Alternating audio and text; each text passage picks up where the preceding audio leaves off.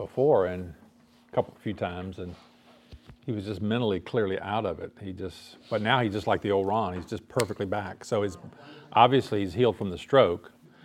He still has a problem with his right leg. That's been incapacitated to some degree, but he's coming home on the schedule of 17th now, so of March. So that's good. So it was just amazing to walk in and see him back to normal, because when he went he said when he went into the hospital originally, they told his wife that he'll never make it. He'll never make it. And he's made it. Amazing. So let's begin with a word of prayer. Father, thank you for this time together and the opportunity we have to look at the Word of God again. Thank you for Ron Biggs and Sue, and thank you for how you have brought this healing to Ron. We're so thankful for this. Many people have prayed, and this is a great answer to prayer. Pray for Ken Rapp also with his struggle with cancer, and we pray that you'll work in his life and bring healing to him. And bless our time together tonight as we think and meditate and seek to assimilate the truths of Scripture into our own lives and live them out. We pray in Christ's name. Amen. Yes? I lost that. It was on up until you started praying, and I was not sure. Okay. You lost it? Okay. Let's see. Screen mirroring is on. I'll cut it off and I will cut it back on. Still off, huh? Still off. Okay, let's see. Wire maybe just come loose or something? What's that? Wire maybe loose or something? It was on up until you started praying. No, I don't have any wires. Okay. I don't have any wires. I was just going to try to do it again here. Okay. Let's see. Screen mirroring. Take it off, and we will try it again. Let's see if it came right back on. Did that do anything? No, yeah, It's there now? Yep. Okay. All right. Should be. Is that okay? All right. So we're looking at the second part of chapter 11, and chapters 11 through 14 I entitled, propriety in public worship or proper conduct in public worship. The first part of the chapter 11, verses 2 through 16, was concerned with women's proper head covering and praying and prophesying in church. The second one we're going to look at tonight is the proper conduct at the Lord's Supper. The problem was the abuse of the poor at the Lord's Supper. When I was first saved, I don't know. A common interpretation was the problem was people were getting drunk at the Lord's Supper. That's not the problem that Paul is discussing here. It's not that people are getting drunk at the Lord's Supper. That's a problem, but that's not why he's writing. That's not the major reason he's writing about. It's the abuse of the poor at the Lord's Supper. We'll talk about that. And then the third thing is 12 through 14, and that's the abuse of speaking in tongues in the church, which we'll get to hopefully a little while from now. So we're looking at number 2 here, proper conduct for the Lord's Supper. What page is that? 51, okay. So I say here, Paul now turns to take up a second abuse of Christian worship in the church at Corinth, divisions associated with celebrating the Lord's Supper. Remember in verse 18, there are divisions among you, and these divisions are based on socioeconomic, class lines, humiliating those who have nothing, he says, verse 22. I'll say, although Paul makes reference to some people getting drunk, that in itself is not the real problem, but one result of the primary abuse. In order to understand the abuse, we must be aware of the fact that in the early church, the Lord's Supper was most likely eaten as or in conjunction with a meal. The primary problem in the Corinthian church was an abuse of the church itself, specifically those members of lower socioeconomic status in connection with the meal. This is specifically stated in the rhetorical questions, don't you have homes to eat and drink in, or do you despise the church of God by humiliating those who have nothing? What shall I say? Shall I praise you? Certainly not in this matter. So Paul's complaint here is that some are despising the church by humiliating, people who have nothing. Now remember, in ancient world and up until modern times, and still in many countries in modern times, there's tremendous class distinctions. We have it in our country too. It's mostly on economic grounds, rather than a birth, aristocratic, kind of grounds. But in the Roman world, there was certainly levels, of socioeconomic class. There were people of the senatorial class, wealthy people like that. The equestrian class, very wealthy, kind of a merchant class. There were free people, freedmen, but there were slaves. And we know there were slaves in the church and so forth. So those divisions are what we're talking about here.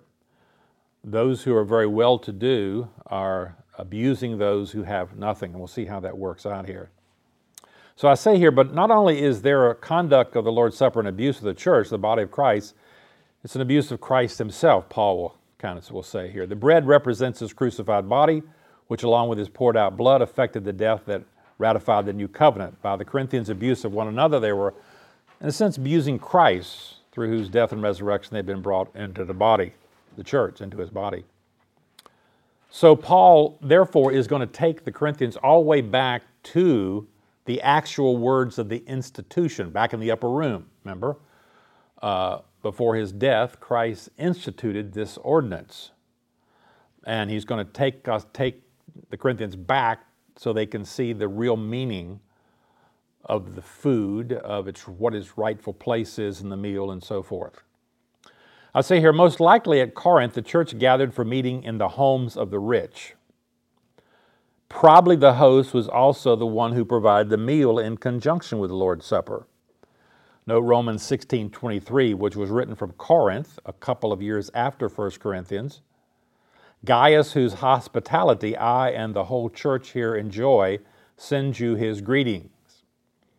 So obviously Paul was staying with Gaius. The whole church enjoys his hospitality because a rich person like that would have enough room maybe to accommodate people.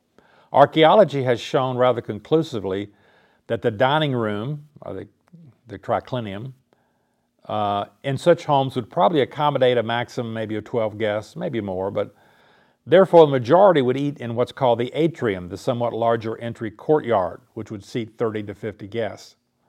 In a class-conscious society such as Roman Corinth would have been, it would have been natural for the host to invite those of his own class to eat in the triclinium, while the others would eat in the atrium. The language, your own private suppers, we'll see in verse 21, refers to the eating of meals, private meals by the wealthy, in which at the common meal of the Lord's Supper they ate either their own portions or perhaps privileged portions that were not made available to those in the church on a lower socioeconomic level. All right, let's look at that. Abuse of the Lord's Supper, 17 through 22. He says in verse 17, in the following directives, I have no praise for you, for your meetings do more harm than good. That's quite a statement. Unlike Paul's previous discussion, where he offered, some words of praise, I praise you for remembering me in everything and for holding to the traditions as I pass down on to you. When it comes to the issue of the Lord's Supper, Paul has no praise. Their meetings do more harm than good. That's an amazing thing. 18, in the first place, I hear that when you come together as a church, there are divisions among you, and to some extent I believe it. So Paul now explains how the Corinthian gatherings are unfortunately for the worse rather than for the better. When the Corinthians come together as a church, there are divisions among them. These divisions are directly related to their coming together as a church. So as the rest of this section will make plain, there are only two groups that Paul has in mind. So we're talking about a division between two groups, what we might call the haves and the have-nots. The rich, the aristocratics, the higher-ups, and those who were below them. Paul, we gather from what Paul says here, he hardly believes what he's heard about this. And to some extent, I believe it.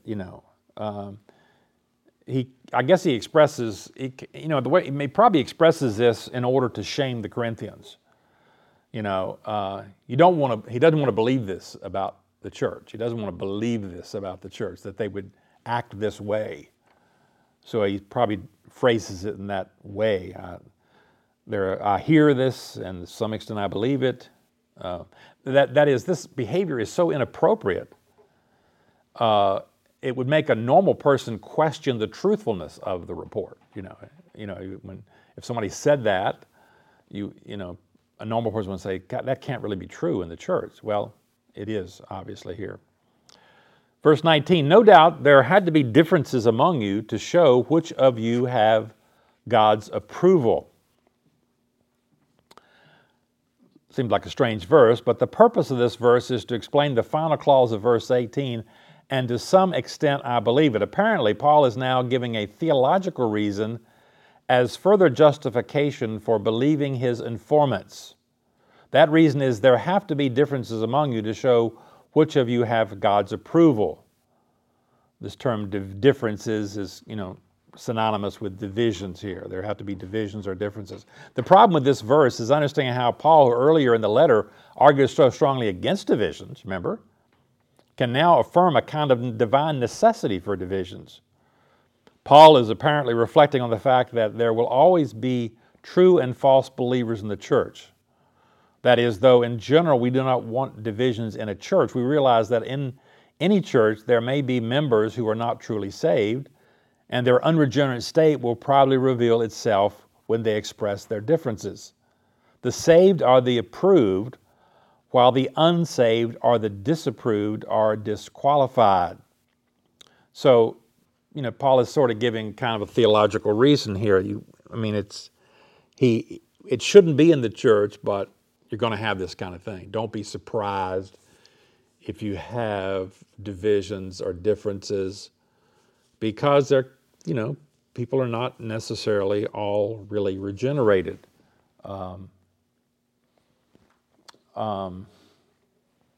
was thinking verses like, 1 John 2, it's the last hour, you've heard there Antichrist is coming.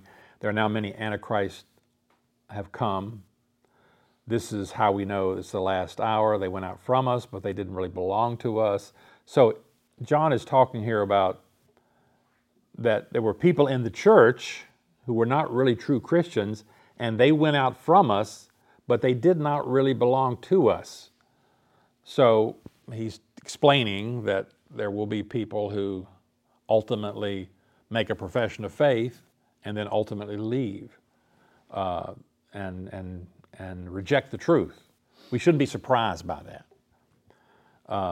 We're all professors of faith. When we accept somebody into this church, we accept them on their profession of faith. We don't have any way of examining true faith.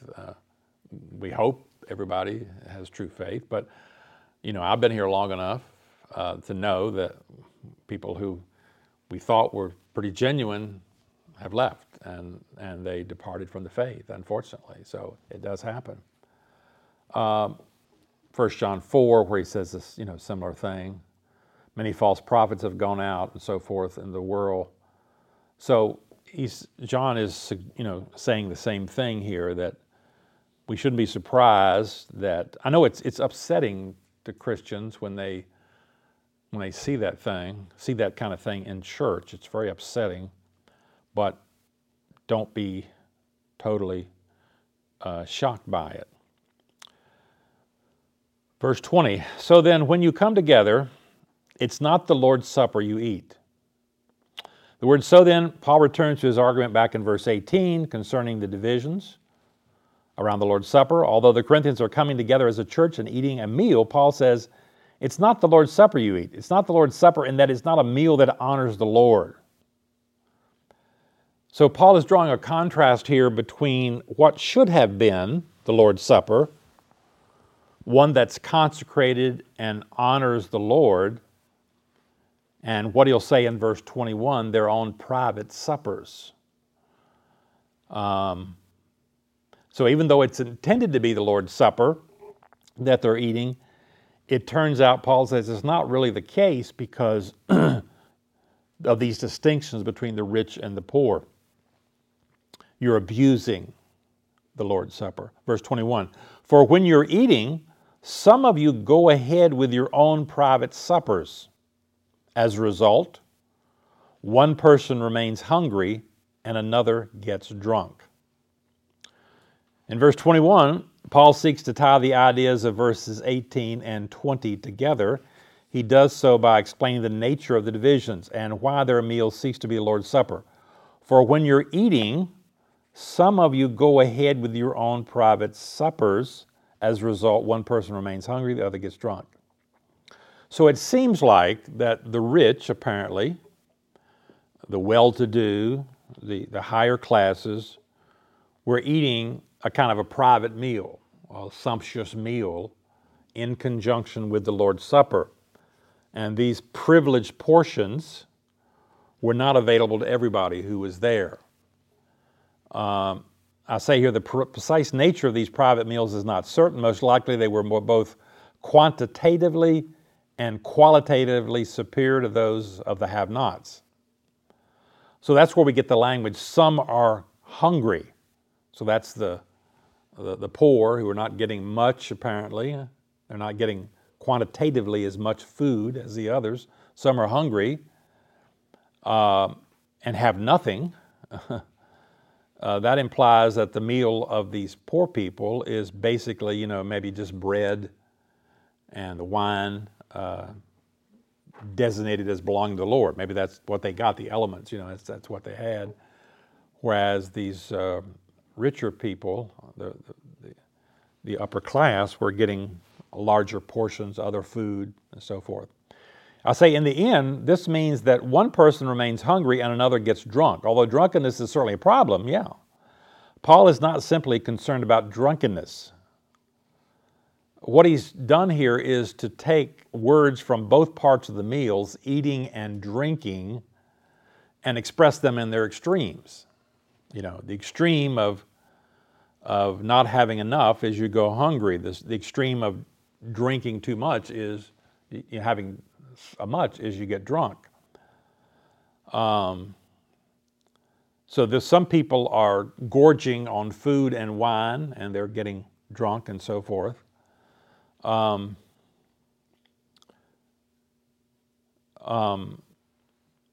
the following verse will make clear here, as we'll see in verse 22 here, that Paul's concern is not simply with the drunkenness, that is a problem, but with the hunger of the other, the fact that these people are being left out. Especially in a context where some believers have more than enough. Verse 22, but don't you have homes to eat and drink in? Or you despise the church of God by humiliating those who have nothing? What shall I say to you? Shall I praise you? Certainly not in this matter.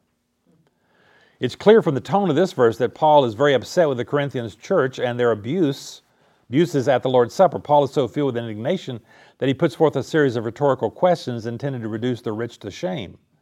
The first question responds directly to verse 21, is full of irony. For surely it cannot be, can it, that you don't have houses to eat and drink in?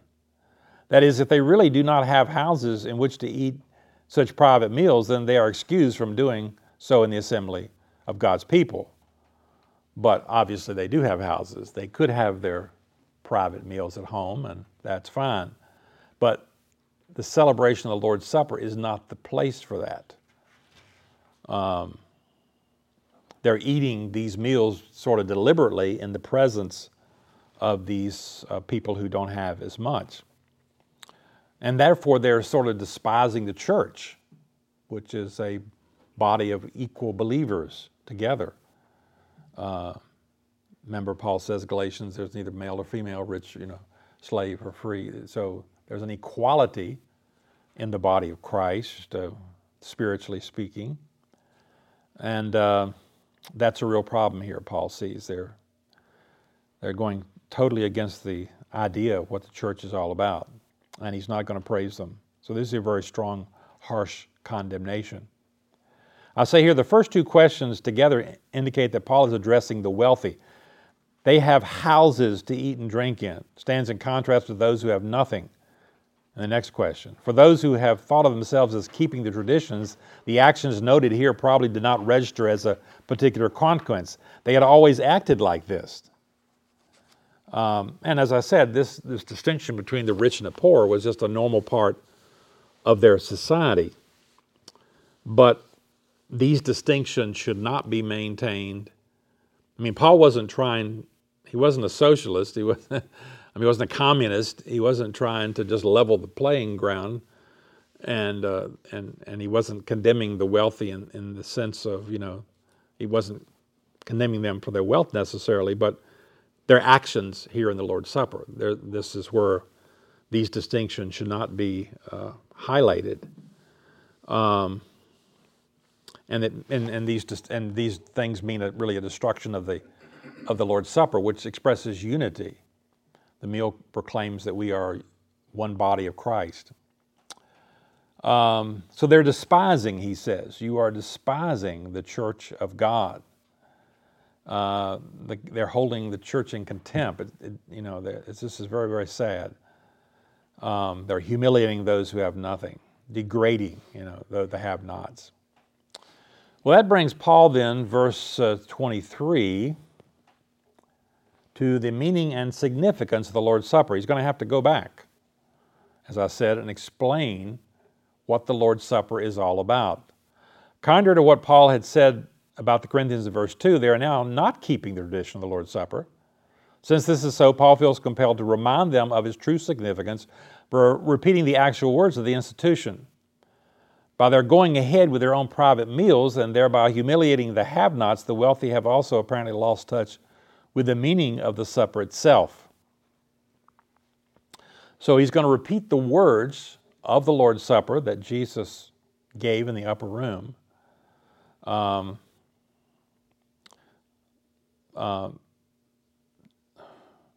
remind them of why they celebrate the supper in the first place. We celebrate the supper in order to remember Christ in a special way. And that special way, he says, is namely to proclaim the Lord's death until he comes. And their actions are not in accord with that proclamation.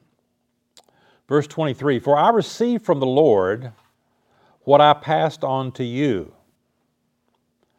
The Lord Jesus, on the night he was betrayed, took bread, and when he had given thanks, he broke it and said, this is my body, which is for you. Do this in remembrance of me. In verse 22, Paul makes it clear that he had no praise for them in their celebration of the Lord's Supper. This is because they're failing to keep the traditional teaching of the Lord's Supper. To demonstrate this, Paul appeals to the tradition itself as he had received it from the Lord and had passed it on to them. So Paul wants to establish that tradition about the Lord's Supper that they had received from him and came ultimately from Jesus himself. He says, I received it from the Lord, he says. So that, as we said, the Corinthian celebration of the meal doesn't truly, is not truly the Lord's Supper in the sense it doesn't reflect or proclaim the meaning of the meal as it came from Jesus himself, from the Lord Jesus himself.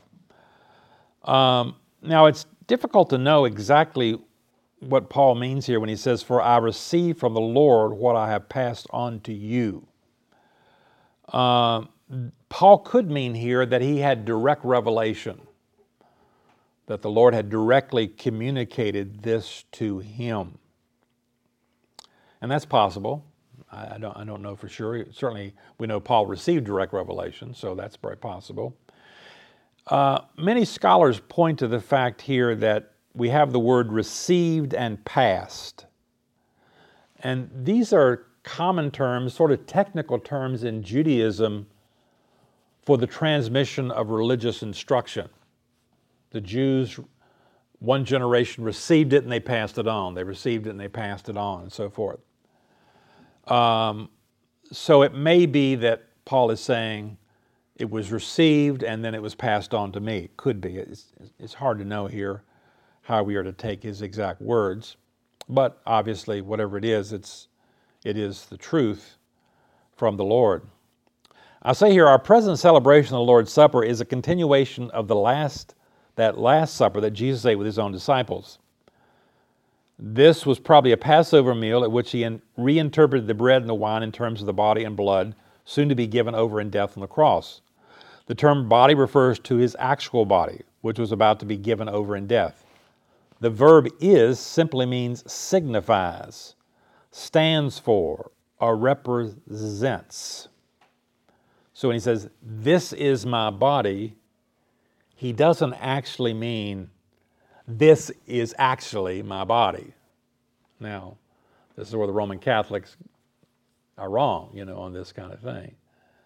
Sometimes is just means represents. In John 8:12, when Jesus spoke to the people, he said, I am the bread of life, the verb to be, same verb. I am the light of the world. Now, he didn't mean that he's actually, he's not physical light. He's not, John 10:9, I am the gate. He didn't mean that I am a gate. I'm a physical gate, So that's what we have here. No one sitting with Christ around the table would have thought he was saying that the bread was somehow a literal extension of his flesh. They certainly wouldn't have thought that. But the truth is, he's saying that this symbolizes his coming death, his atoning death, for the sake of all who would accept the forgiveness of sins it made available. So the point is, each time the Corinthians and each time we eat the bread of the Lord's Supper, we should recall, and we try to recall, his death, and therefore we should act in a way, that's what they should have done, they should have acted in ways consistent with Christ's, giving of himself, his self-giving, that kind of thing. And what they were acting was totally contrary to that. They were to do this, Paul says, in remembrance, that is, as a memorial.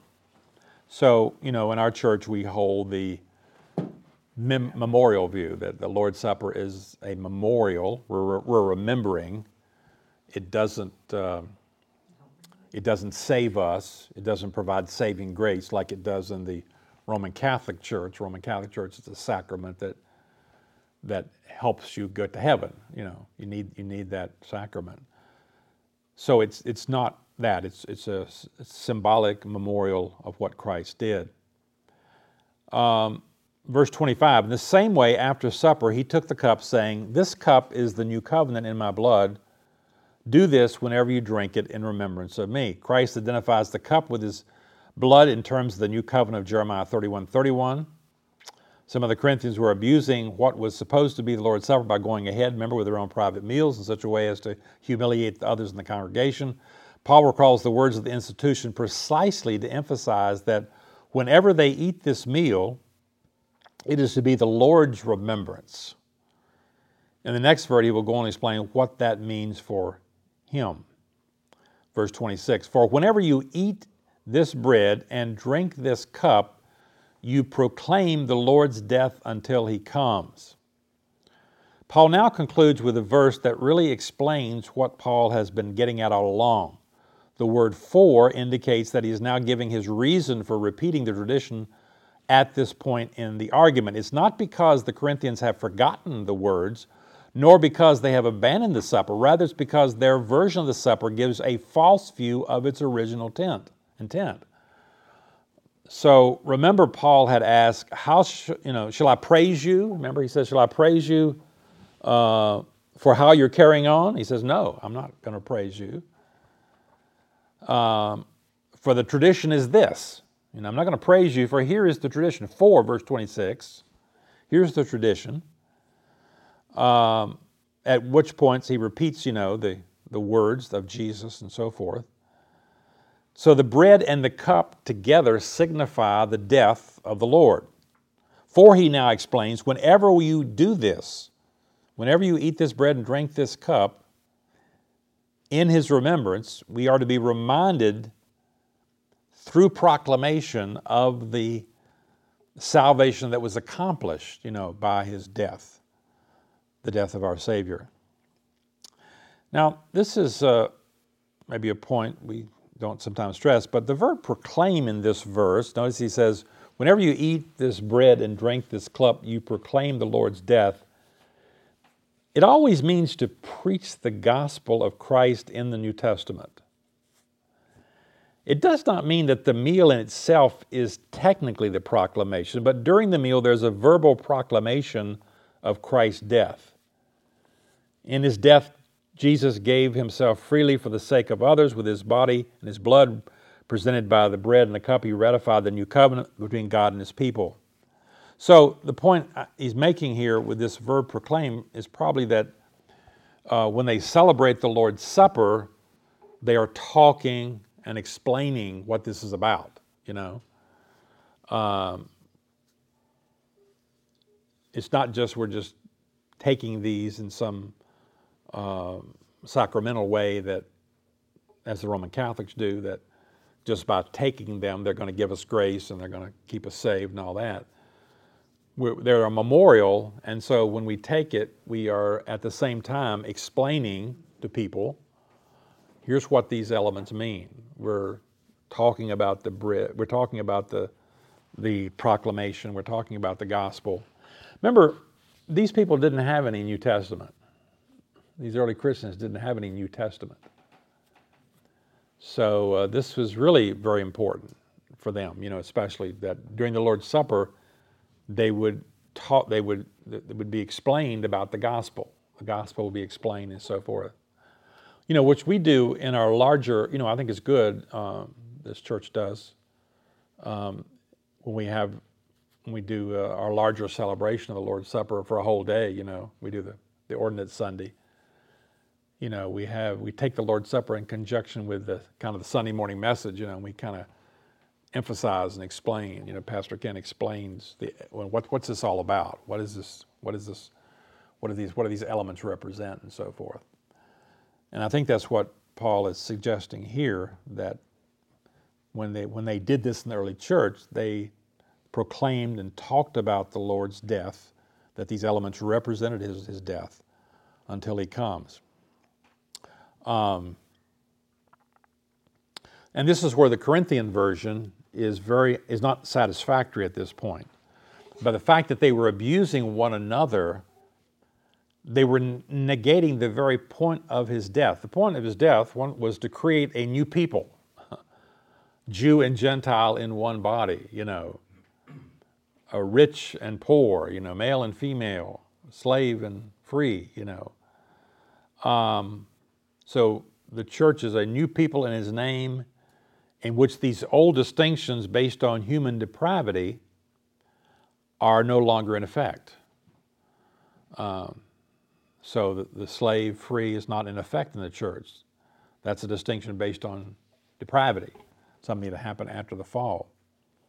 So by keeping those going, by what they were doing, they were abusing the very emphasis of the Lord's Supper, what Christ did in his death when he created this new people, one new people. Well, now he goes and says, verses 27 through 34, the manner in which the Lord's Supper should be taken. In this section, Paul now applies the point of verses 23 through 26 to the Corinthians' version of the celebration. Their supper in the Lord's honor is in fact dishonoring to him in two ways. First, the haves have been abusing the have-nots by going ahead with their own private meals. there is that going ahead there. It's hard to know how much we make of that. It's very possible that the reason they were going ahead is because they were arriving early. It's very one possibility is that that people who were poor would be working all day, and this was probably a celebration at night, mostly. Yes. So I've heard of the agape feast from other passages. Yeah. So that is not what he's talking about here with these private meals. That's unrelated to No. the Lord's Supper. Okay. Yeah. Well, it's related in the sense that there was a meal. They probably celebrated a meal. They had a meal in conjunction with the Lord's Supper, in that sense. But I'm not sure what you're particularly referring to. I think it's in Jude and 2 Peter. Yeah. About your feasts of charity, and the agape. I've heard. Yeah. Maybe it's. I've heard some people talk like they did a meal in conjunction with the Lord's Supper. Yeah, I think they did. I think it was called an agape. Yeah, it was. So, Some people. That is Probably. I mean, that's what we generally think, that most people think that there was a meal. We see it here. There seems to be a meal in conjunction with the Lord's Supper. I don't think it's required that you have a meal, but probably they met together in the house. When the Passover, when Jesus instituted, that was a meal. They were celebrating they had a Passover meal. Trying to think. I don't know. I'm trying to think of any denominations that actually have a meal. Maybe there are some. I'm trying to think about the brethren here. I can't remember if they have a meal in conjunction with it or not. But I can't remember now. But I don't think it's essential to have a meal or anything. But I think they did.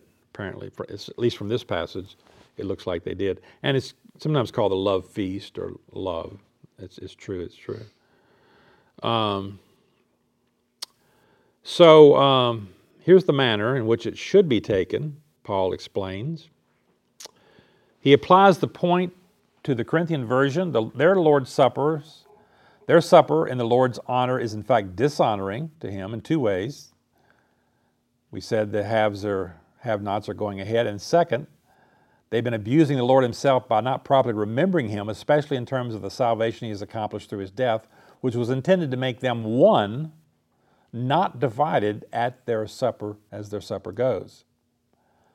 That must have been that must have been a continuing problem in the early church. Remember, James talks about the rich and giving them the seats, and so those class distinctions would be hard to overcome.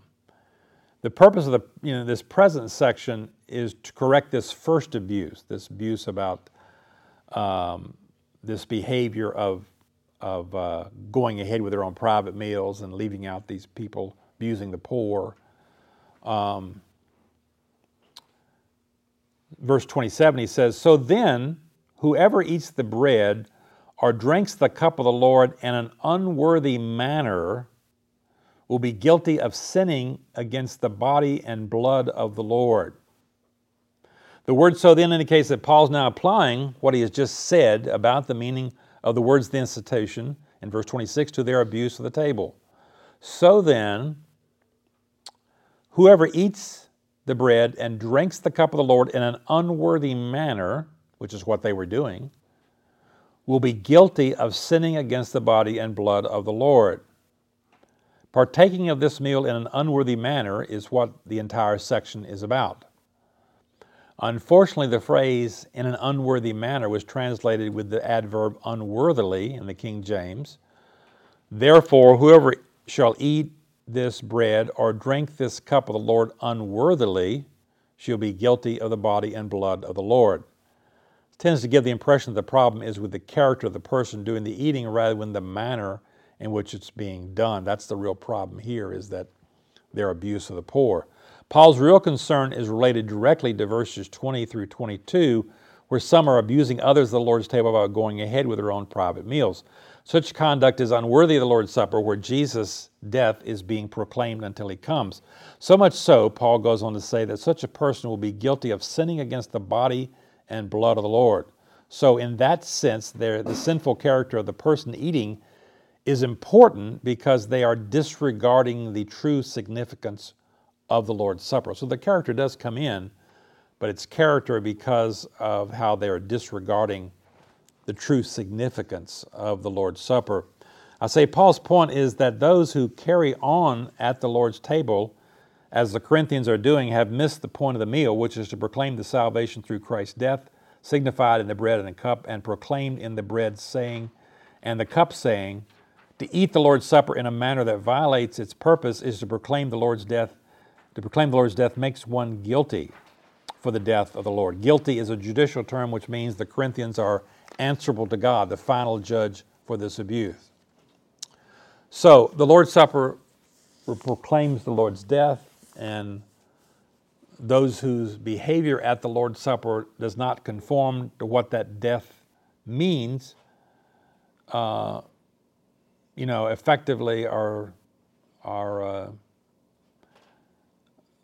the wrong side of things, I guess I could say. They're not on the Lord's side anymore. They're sinning against the Lord. They're supposed to be there to celebrate what the Lord has done. They're aligning themselves with, they're aligning themselves with people who don't understand what the death of the Lord is about. Paul said earlier in 1 Corinthians, remember, in chapter 2, he says, none of the rulers of this age understood the cross. They didn't understand what was going on. And so they're vulnerable to God's judgment, he says. They're going to be judged by God. They didn't understand what they were doing, what was going on, the significance of it. And so these people are sinning because they're not celebrating it, understanding the real significance. To them, it's just a meal, apparently. They're having a great feast, a big time, and that's a problem. Verse 28, everyone ought to examine themselves before they eat of the bread and drink from the cup. The Corinthians' behavior has misrepresented the gospel they claim to embrace. Before they participate in the meal, they should examine themselves in terms of their attitudes toward the body of believers, how they are treating others, and their understanding of what the elements represents, since the meal itself is a place of proclaiming the gospel. So this, along with verse 29, as we'll see, raise cautions about sort of casual participation in the Lord's Supper by those who are not obedient Christians. It is a serious matter. For those who eat and drink without discerning the body of Christ, eat and drink judgment on themselves. The word for indicates that Paul now gives the reason why we should examine ourselves before taking part in the Lord's Supper. For those who eat and drink without discerning the body of Christ, eat and drink judgment on themselves. Drink means they pass sentence on themselves if they fail to recognize the significance of the Lord's Supper. The term body refers to the body of Christ. The Lord's Supper is not just any meal, but the meal in which the Corinthians proclaimed that through the death of Christ they were one body, the body of Christ. And therefore, they are not just any group of diverse people who should keep their socioeconomic differences intact at the Lord's Supper. So they have to discern, Paul says, they have to recognize we're celebrating this as the body of Christ. And they have failed to do that by the way they treat these have-nots. They treat them as, lesser beings. And they're discriminating against them. They're not important. So that means they're failing to discern the body of Christ and what it means to be a Christian and part of the body, one body. There are not these differences. There shouldn't be these differences. And they're not spiritually, but they shouldn't be manifested in life.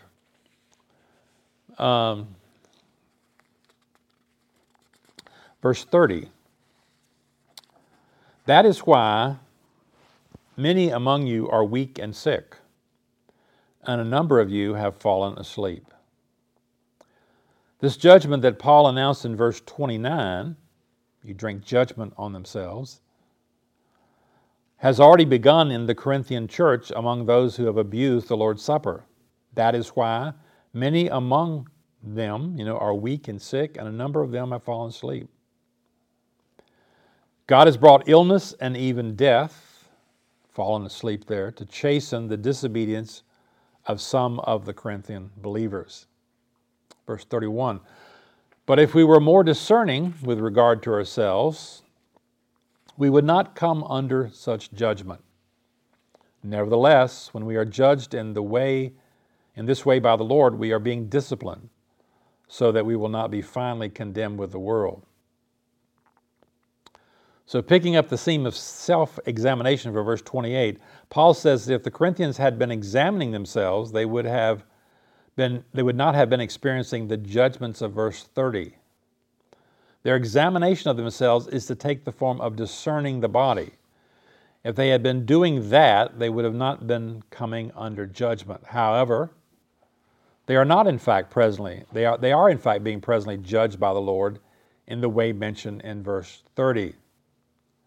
So this judgment is to be understood as, divine discipline. God is disciplining them as a loving God, correcting his children. He's chastening them.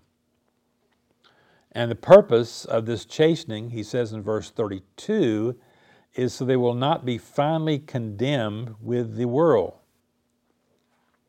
So God chastens us to bring about our perseverance. So when we wander off into sin, God brings whatever He's necessary to bring us back to Him, to remind us. If we're truly Christians, He's going to remind us. He's going to bring things into our lives, circumstances, could be health or physical things or whatever it might be to get our attention. So God keeps us through these means. He keeps us to Himself. So then, my brothers and sisters, when you gather to eat, you should all eat together. Anyone who is hungry should eat something at home, so that when you meet together, it will not result in judgment. And when I come, I will give you further directions. The word so then introduces a final conclusion in verses 33 through 34 from Paul's previous discussion. First, he says that when the Corinthians come together to eat the Lord's Supper, they should all eat together. So I think Paul is urging the wealthy to demonstrate normal Christian hospitality. He'll say in Romans 12, share with God's people who are in need, practice hospitality. The second piece of practical advice is addressed primarily to the well-to-do in whose homes the church is meeting. To them, not to the have-nots who are left hungry at the private suppers of the rich. Paul says, anyone who's hungry should eat something at home. Probably in this context, it means anyone who wants to gorge themselves, anyone who wants to have this great feast should, eat something at home and not prepare these elaborate feasts and meals that they're not going to be available to these poor people, these have-nots who don't have anything. So if you're going to have these meals, Paul's not saying you can't have these feasts and all that, but do it at home. That is, in your own homes, not at the church gathering. Don't do it there. But not in the context of the gathered assembly, where some have nothing and others are humiliated. Now, fortunately, this doesn't seem to apply to us that much because we celebrate the Lord's Supper rather simply, and we don't have a meal with it, and so it's not a great problem that they were having, But it's still possible to, not discern what's going on with the Lord's Supper, to be flippant and, I suppose, rather casual about it. And yes. I found it interesting when you explained, because it's funny that I grew up on the King James and hearing unworthily, can you kind of explain it was more the manner in which they were partaking rather than necessarily their character, although there is. Yeah, there's element of that. Yeah. So Paul does talk about that need for self-examination, but I find that for me personally, it ended up being more a remembrance of sin than a remembrance of Christ. Yeah. And like the whole point of it is the remembrance of what Christ did. Yeah. And so based on what Paul is saying here, what do you think a proper self-examination at the Lord's Supper would look like? Like what questions should we ask ourselves? How should we approach that? I know you mentioned the being serious, not Yeah. What would be some other things? Well, I think it suggests, and I said it earlier here, that it suggests that we should examine probably our relationship with other people, with other Christians in the body and so forth. That, maybe we don't make distinctions in the church based primarily upon wealth or something like that, but you can still have cliques and things like that, and people who have their little private groups and don't associate with other people. So you can get that kind of thing, and that's bad, that's wrong. I think that would come in here. And of course, just problems between Christians, unresolved conflicts, I think comes in here. You have I've actually been in churches where some people sit on this side and some people sit on this side, and never the twain shall meet. I'm not leaving and they're not leaving. They're going to stay to the end, but they don't associate with each other. It's just Close to the Mason-Dixon. no, it's not that. But those things can. So I think all those things, come in. We should be in good relation with other people in the church. We shouldn't have any unresolved conflicts, and we shouldn't look down on people, and we should be able to associate with others and have fellowship. I don't think that's as great a problem in America, probably. It probably is a more problem in class-oriented societies, maybe in other countries. I can see where that could be. Think about, you think about history and think about England. I think about, church pews. Well, it's been in America too. Church pews. People bought pews and they had their pew at the front, and nobody sat in their pew. So those were just those kind of those were problematic divisions that were. And when you talked about it too, I thought of I think India, the caste system. Yes, where yes. There was no interaction. That's the one that troubles me. That's the one that really is troubling. That It's still like that today. it's still like that today. And we've had in the seminary we had students from India, and it's still like that. They still even the Christians have not completely given. They don't give that up. They don't. That's what I've seen. It's troubling. It's troubling to me that it's very strong there. I was wondering about the idol worship, and they would have meals there.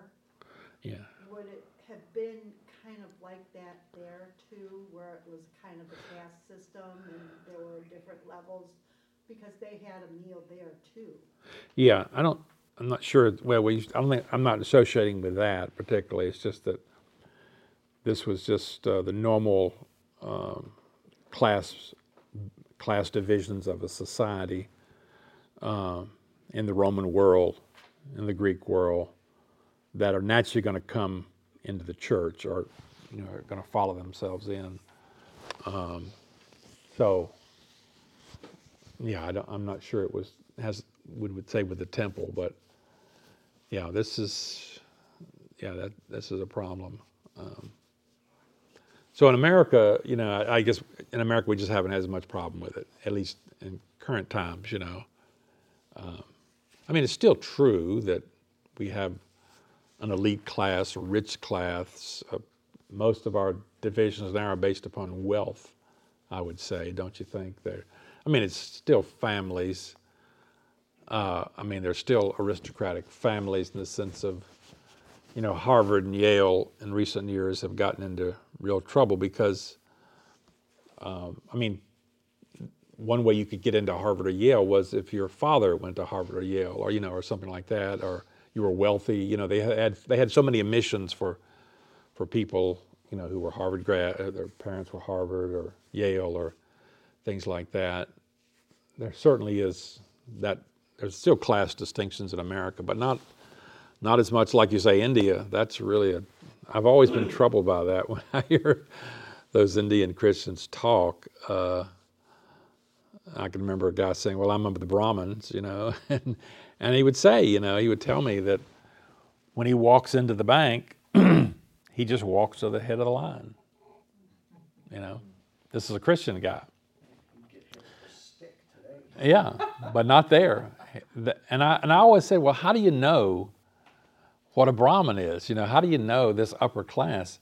And they would just say, well, we know. And I don't get it myself. I don't see how they know. But he said, yeah, I don't know whether you just assume you're, yeah, but the Brahmins, the upper classes, just kind of, and it's still there. And it hasn't gone out of the Christian world at all, unfortunately. It's too bad. Well, let's just take a few minutes and we'll maybe introduce the spiritual gifts here. The last section here, the last major section before the resurrection, 12 through 14. I say here from chapters 8 through 11, Paul has been dealing with problems in the Corinthian church related to worship. 8:1 through 10:22, he absolutely forbids the Corinthians to participate in temple meals. Chapter 11 Paul begins to take up three problems involving their own congregational meetings. First was the head coverings, you remember, when praying and prophesying. Second was the abuse of the poor at the Lord's Supper. And third is the abuse of speaking in tongues in the assembly.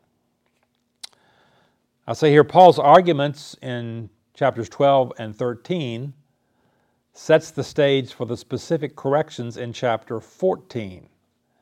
The argument in chapter 14 is in two parts. First, in 1 through 25, using a running contrast between tongues and prophecy, Paul argues for the absolute need for intelligibility in the assembly. Second, in verses 26 through 40, offering some specific guidelines beginning with tongue, Paul argues for the absolute need for order in the assembly. Since correcting the abuse of tongues is unquestionably the focus of chapter 14, it is reasonable to assume that the argument in 12 and 13 leads to these correctives. In chapter 12, Paul emphasized the need for the diversity of gifts and manifestations in the unity of the one Spirit. Paul's emphasis is thus designed to counteract their singular enthusiasm for tongues. Tongues is included, as we'll see, in each gift list in chapter 12, where he lists the gifts, but it's always at the end. I think that's on purpose. He's trying to put less emphasis on the gift of tongues. He does that after his greater concern is for diversity of the gifts.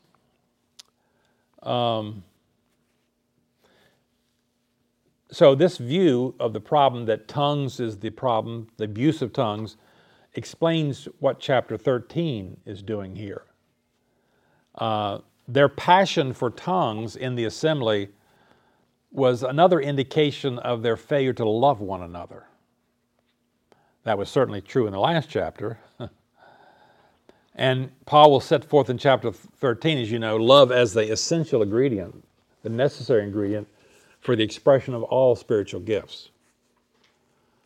The reason for these gifts, he'll say, is the edification of the church, which is precisely what love aims at. If we love a person, we're concerned about their welfare, their spiritual well-being.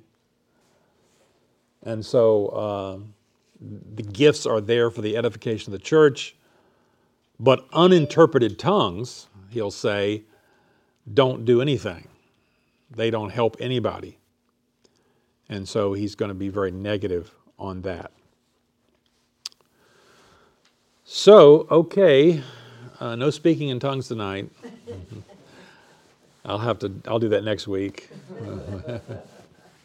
So come back and I'll explain how we speak in tongues here at CBC.